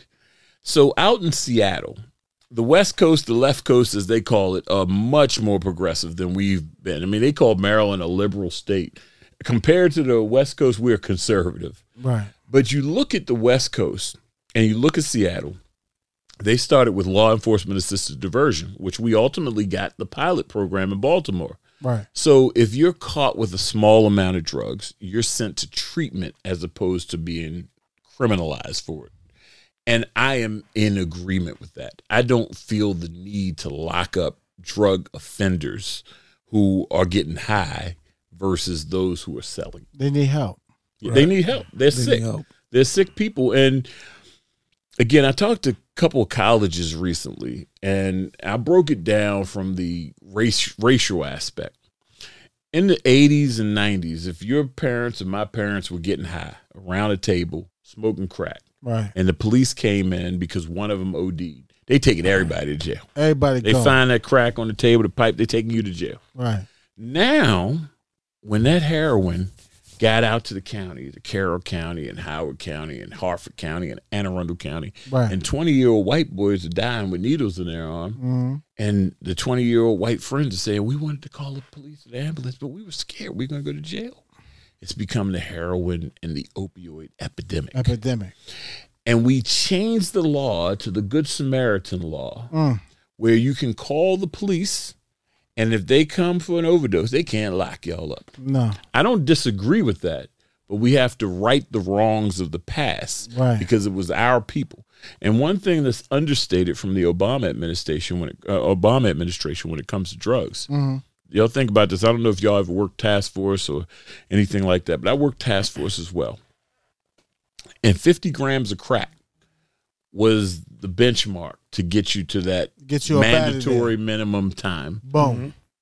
And guess how many grams of cocaine was equivalent to the 50 grams of crack? Was 500. 500. How much crack can you make out of 50 grams of crack? Jesus Christ. No. 50 grams of crack. 50 grams of crack. How much crack can you make? Crack. You can make 50 grams of crack out of 50 grams of crack. Right. How many grams of crack can you make out of 500 grams of cocaine? Right. Yes, a lot. Way a lot. Yes. But it's the white boys who are bringing in the 500 grams of cocaine. Or the 400 grams of cocaine. Or the 250 grams. And it was the black corner boys that were going to jail for the mandatory minimum time for the crack cocaine at 50 grams. At possession. And under Eric Holder's Attorney General's office, they got rid of that standard, which was disproportionately affecting black people. Oh. Yeah. Big time. That's fire. Yeah. Damn. I did not know that. I didn't know that either. Yeah. So as we look at this progressive measure that Oregon has taken, really, if we think about it, and I know a lot of our cases start with a simple drug deal, right? It doesn't mean we can't still build our cases. Do we really need to put criminal charges on people who are out there getting high because they're the people that are sick? And really, the more we eliminate the people getting high, the less the drug dealers are going to have to make a profit off of. And I know that sounds like, wow, that's way too much. But Kurt Schmoke called this back in 1987. Sure did. It was the blueprint. Yeah. And now everybody's going to it. I mean, the standards are so crazy. During my tenure with the Baltimore Police Department under Commissioner Davis, he went, and I know some police officers had an issue with this, but he went to the state Maryland Police Commission's training board. There was a standard of how many times you smoke marijuana, and it was 20. If you smoked 21 times, if you smoked marijuana 21 times, but you had been a decorated war veteran, you were eliminated forever and ever, amen, of becoming a police officer anywhere in the state of Maryland. It was disproportionately affecting black people. We went before the board to petition to change that. As you look at the country and how progressive it's becoming with marijuana laws, why are we still judging on background investigations people who smoke marijuana 25 times? You either abused it or you didn't. You either sold it or you didn't. And that's part of the background investigator's job. If somebody abused marijuana and sold, it's other things that you're going to find out. But we shouldn't simply be eliminating you because you smoked marijuana when you were 18, 16, 17, 25 times, and you admitted to that, and now you can never be a police officer. That's bogus. Yeah. So that's gone. What are you doing now? And that's the thing. If I was judged on the person I was at 16 or 17 or 18 or 19, I wouldn't be sitting here with you guys. Absolutely. So we need to keep that in consideration. That maturity level grows so quickly over those years, right? And that's paramount. Yeah, that's that exactly. So let's not sit there and hold people to account who now 30-year-old who's been in the military, who's traveled the world, who's defended this country. I made some mistakes when I was 16, 17, 18. I've admitted them to you, but you're holding that against me, and I can't serve my own city? Right. But I can serve my country? Right. That don't make sense. At all. Yeah. At 18, the mindset is different to when you're 25 and been through some stuff. Yeah. Absolutely.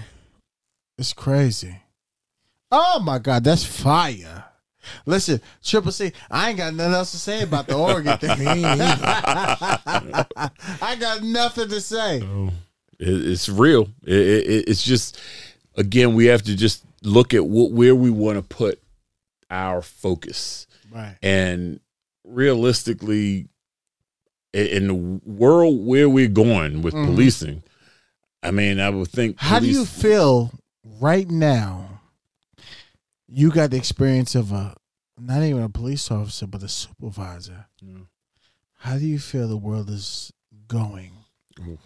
And how are we going to keep the new officers that come on board?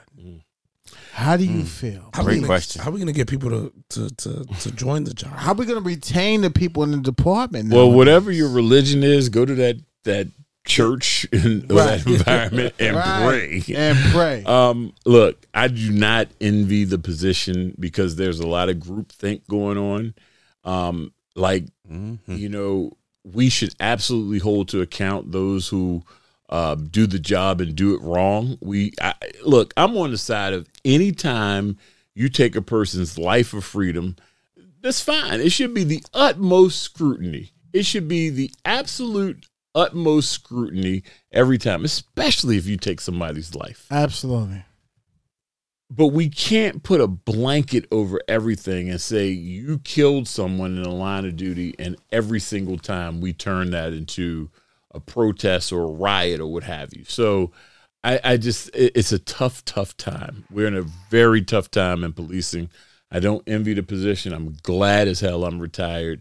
There's a lot of me that doesn't have any desire whatsoever to get involved in law enforcement again because of where things are. Because you wake up in the morning and an officer did something stupid, right, and that's your job, you know? So, you know, I wish more officers could just, and here's a word that isn't said enough in law enforcement: tactical retreat. You can run away from situations and create more space and more time. Time, distance, and cover. Exactly. Sound like H in here. Absolutely. Yeah. So,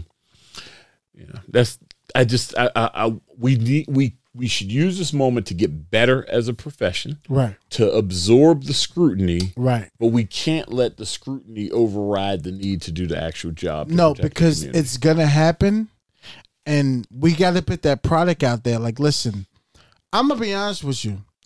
The gentleman from the Philly murder, it's unfortunate. It's unfortunate. It's unfortunate it happens. But, you know, that gentleman in reference, the officers, they utilized, you know, time, distance, and cover. Absolutely.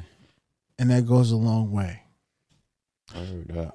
So now, you know, they're being scrutinized on the making a decision that they had to make for them going home at night.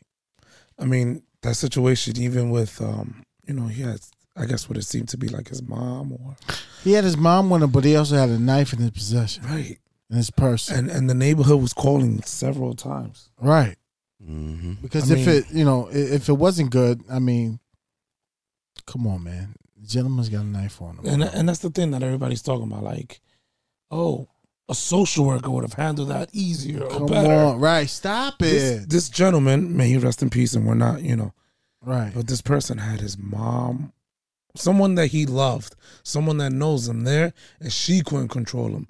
What makes you think a stranger will? Understand what I'm saying? A stranger that he don't even know that person. He don't know you at all. He don't want to see you, right? And mom can't handle it, so she called the police. She called the police. Or the neighbors or whoever it was. It's out of hands. And you know, that was a discussion we were having earlier. Tasers, right? Right.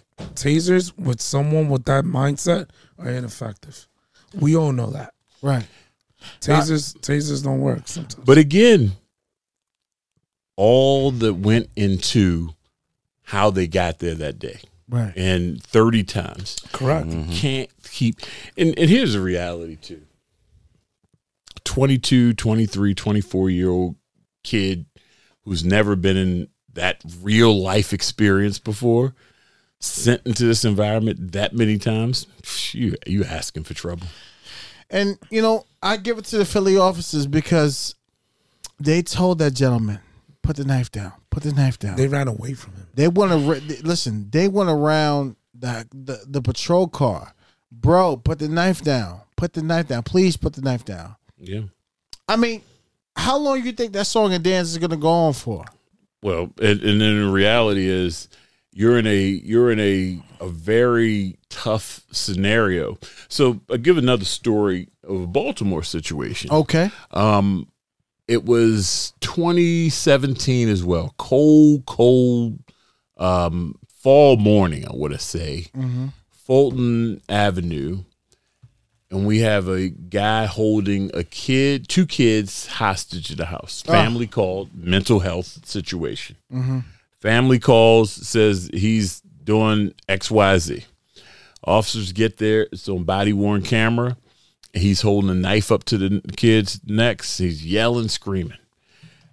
I remember this is one of these challenges. I repeat this when I talk to colleges or communications people. When the decision was left up to me. So we had the body-worn camera, which we always released. Right. And we have a traumatic situation with kids screaming and crying and being held hostage. So I decided not to release the body-worn camera footage, but to bring the media in and let them watch it. And I knew that there was also going to be this traumatic moment because we have a supervisor meet with a tactical officer after an hour and a half. And he says, I want you to walk upstairs and I want you to kill this guy. Got to make that executive decision. I said, this is going to be dramatic. If that's on TV, that's all they're going to show, that moment. And they're going to bury what led to that moment. Right. So bottom line is the officer... The marksman SWAT guy gets there and he gets this order from his supervisor and he walks up the steps. Another officer gives the guy an order to put the knife down and the marksman takes the shot, shoots him right in between the eyes. Officers run in, peel the knife out of his hand, and they grab the two kids. The guy dies. I remember that. Yeah. And I didn't get as much scrutiny as I thought we were going to get. But it was one of those, we're not going to wait until one of these kids gets a knife. Absolutely neck not. slit. It's a 1-year-old and a 4-year-old. It's not going to take much to kill him. Right. So we gave him every opportunity, and you can see from the video, to stop doing what he was doing. And you look at the situation in Philly, and you say, what if he turned and stabbed somebody with that knife? Is the scrutiny now going to be on them for not acting sooner? Correct. Right. So there's such tough scenarios, these split-second decisions. It's instantaneously, and it's always, we're damned if we do and damned if we don't. So my question is this. Being that you work very closely with the media, the media has never done this job. Why do they think? Why do they put it out there like they can? Or I would have done this and we should have done, and they point the finger. Like me as a detective, I would never go to a cameraman and say, from this distance you should do this, or to a reporter person like you should say this or you should stand here. Why do they feel that it's so comfortable to come to our profession and tell us what to do when they never done it? I think Great question. I think that in some ways that we've lost a little bit of the non-bias approach that the media is supposed to take. And they have allowed some of the influence from around them to influence them and how they respond to some of this. You can ask the questions, and I get it. And we should be, again, held to account, especially when we take someone's life. Right. One of the things that we did during my tenure was the shoot, don't shoot scenarios. And some didn't take us up on the offer, which we knew they wouldn't. For the public to come in. For the public and the media. Absolutely. The media. Yes. So you could see how quick these decisions could be made. How they react. But I will say this, with the body-worn cameras, that made it a whole lot easier to explain scenarios. And, you had people, during my tenure, fortunately, like almost every police-involved shooting was legit, where it didn't raise a lot of suspicions like, why did they shoot? Some people could argue, but it's really trying to teach a civilian, and I take the time sometimes to tell my friends when they say, why couldn't you shoot him in the leg? Well, and I hate when I hear police are taught to shoot to kill. No, we're taught to shoot to stop. Shoot to kill is once the person's down on the ground, we go over top of him and execute them. Right. No, we stop. We don't do that. When you shoot them and they drop, we stop. We shoot and then we render aid. Yeah, exactly. No, we shoot to incapacitate, to stop the threat. Shoot to stop the threat. Period. Shoot to stop the threat. Right. But then I'm going to render aid. Right. Exactly. And if you survive, that's great. We're God not shooting you to kill you. No. If you survive, that is fantastic. If you succumb, and fortunately, I've been close to pulling the trigger a few times in my career, and I never had to. But I know officers that have pulled the trigger. Mm-hmm. I know some of them that are screwed up in the head. Absolutely. They pulled the trigger. So, and I've always said, anyone who wants to pull the trigger don't need to be in this profession. Absolutely. You know, kids ask me that every time I'm in a school. Have you ever shot anybody? No. I hope I never had to. I don't want to pull the shit out. Right. Every old timer that I come across and they say, I had a great career because I never had to shoot anybody. Yeah. You shouldn't. If you want, that's the person that doesn't need to be in this profession. If you got in this profession to shoot somebody, you don't need to be in it. Get on out. Yeah. You can't be quick to pull the trigger. We are trained to observe things. It's like as we watch a football game or baseball game, like I can't even imagine hitting a 98-mile-per-hour fastball. Right. But they're trained to know how to hit that 98-mile-per-hour fastball. We're trained to be able to slow down a situation and see some things that the general public might not be able to see immediately. And again, if we have to make that ultimate decision, think about that. It's the power that God has to take your life. And that's the power that only judges have to take your freedom. And we are blessed with those two unique powers. Scrutinize it. And then there's that fine line between criminal versus or intentional versus lawful but awful. Oh, crap. Right. Shouldn't have done it. And I was telling people, and I really don't want to get into a long, drawn-out conversation about this, but the Breonna Taylor situation, it's horrible. It's horrible. And she should never have died. No. But I was telling people, you're not going to see criminal charges from that. You're not going to see somebody charged with murder because you have to look at this, the totality of it. People couldn't understand it. I'm like, I know you want blood for blood, but I'm just telling you the situation when you talk about the intent and you have to just segment it. Were they going about it, these particular officers, with what they knew and had at the moment? If the answer is yes, okay, let's go to the next phase.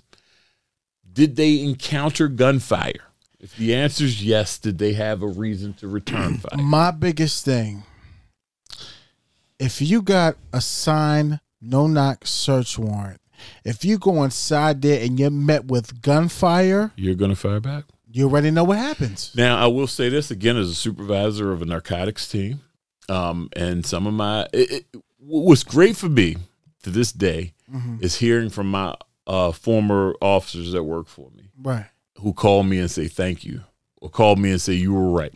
I hated chases because they always ended bad, and I hated no-knock warrants. I tried to get the target outside the house, and I'll be honest, I tried to do as many warrants without the SWAT team as I could. Absolutely. Because they make you jump through hoops and hurdles. Absolutely. And I had to deal with the attitudes. I actually have a shirt at home where we made a mockery of them. It's called Squirrels with Advanced Tactics. Good. You know, but the point is, I tried to do what we could do without using the SWAT team. Because, you know, a SWAT team, it's a different demeanor. It's a different demeanor. But we're doing it for a reason. Right. And we try, regardless of what the judge gave us, you can go in this house without knocking and announcing. Right. Let's do what we can to limit the threat. Absolutely. To us and limit the threat to the people we're going to encounter. If we get the target outside the house, that's great. We got him. So, but you know, if we met with hot fire. Yeah. Come on now. Yeah. Been there, done that. Yep. Right. Yep. So that was an ugly, ugly situation. And unfortunately, Breonna Taylor, Maryland experienced a scenario, certainly not a Breonna Taylor scenario. Ours involved animals in Maryland. I don't know if you guys remember this, but it was earlier, mid-2000s in Prince George's County. They have a dozen municipalities there. But in a particular municipality where they had a mayor, this is back when people were getting drugs delivered to homes and they would go swipe the box. So drugs are delivered to a particular home, and this the drugs weren't associated with that home. They just happened to be delivered there. They do a search warrant on the home. They shoot and kill 2 Labrador retrievers. Oh, wow. And they were the mayor of this particular town, Brentwood, I think it was. Changed the game of search warrants in Maryland. In Anne Arundel County at the time, we got these like rating sheets where we had to do different ratings for the threat level for the search warrant to show the need. So regardless if the judge gave you a no-knock, does it meet that criteria? The criteria. Yeah. That's here To follow it out. Yeah. And it limited the risk, I mean, of something happening to people. And that's what we should be doing, you know? Absolutely. We got to do what's best for the people. That's right. Wow. Phenomenal. Triple C, what else we got? Good to go. I killed it. Oh, man. I want to take this time and thank our phenomenal TJ Smith for coming through. Listen, things is different when you got somebody that's been there and done that, and their experience is paramount. You should listen. It's not something to where somebody thinks this is going to be the ending. No, they've been there and done that, so they know what the ending is going to look like. Totally different. Like I told you, ladies and gentlemen, this is episode 44, 44. It's different. I want to thank TJ Smith for coming out. Thank you, guys. No, thank you, sir. Me. Thanks for being here. It's amazing. What he displayed tonight is something that you're rarely going to get, because you got a real individual that came up from B-More. He's homegrown. His experiences led him to doing the job, being a supervisor with the job, and being a politician on the job. Like, where you going to get that from? Ladies and gentlemen, this is what we bring in. He's also serious about actually making a change. Absolutely. Because, like you said, he knows where it's going to end up.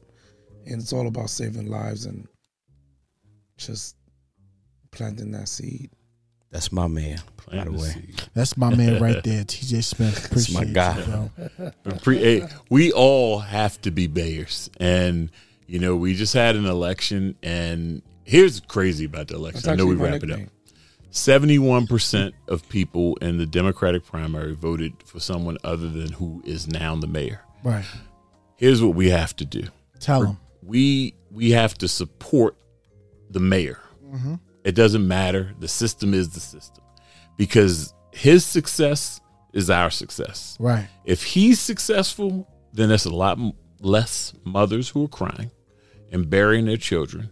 It's a lot less work you guys have to do on the street, because things are getting better.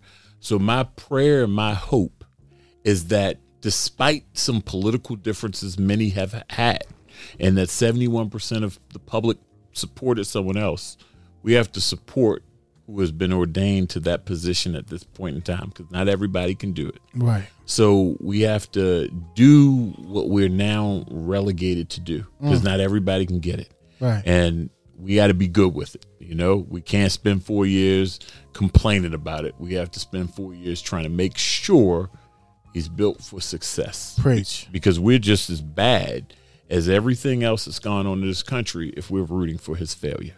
And if we just sit back and do nothing. Yeah, that's right. And, you know, we might not like some of the policies, but it's all about accountability. And if the policies that we don't like rear their ugly heads over the next 3 to 4 years, then the public will have an opportunity to make a change from what we see. But right now, we have to support that, even if it's difficult. That's what we have to do. Amen. Y'all wonder why I love this man. I agree with that. I definitely agree with that. And with that being said, ladies and gentlemen, it's episode 44, Silverback Chronicles podcast. I want to thank my brother TJ Smith for coming through, dropping some gems, free gems at that, because the man is well articulated, he's well experienced, he's been there and done that, and knows what it takes to get to the top. You got to come back. Please Anytime. come back. Anytime. I want to thank my brother Dre. Peace and love. I want to thank my brother Triple C. Yeah, Yo. Shout out to my brother JB and his podcast, JB vs. Everybody. Listen, everybody, this wave is different. Silverback Chronicles podcast, we different. What we bring to the table is different. It's real. It's authentic. We love what we do. We love the people. And we're here to serve. We're for the people. All day, every day. Straight up and down like 6 o'clock. Be safe. We love you. And everybody, it's episode 44. Real quick, tell them the website. The website. For what? Don't forget about Silverback Chronicles podcast, the website. We got new merch coming in. We'll let you know when everything is restocked and ready to go. Fire. All right? But listen, we love you guys. Thank you. Real soft on the skin. You know what I'm saying? Soft and sexy. I love it. But everybody be safe. Enjoy your weekend. And we'll see you next week, episode 45. The views and opinions expressed on the Silverback podcast are those of the hosts, producers, and or the persons appearing on the program, and do not necessarily reflect the views and opinions of the federal, state, or local government. This includes, but not exclusive to, the Department of Defense and or the Baltimore City Police Department.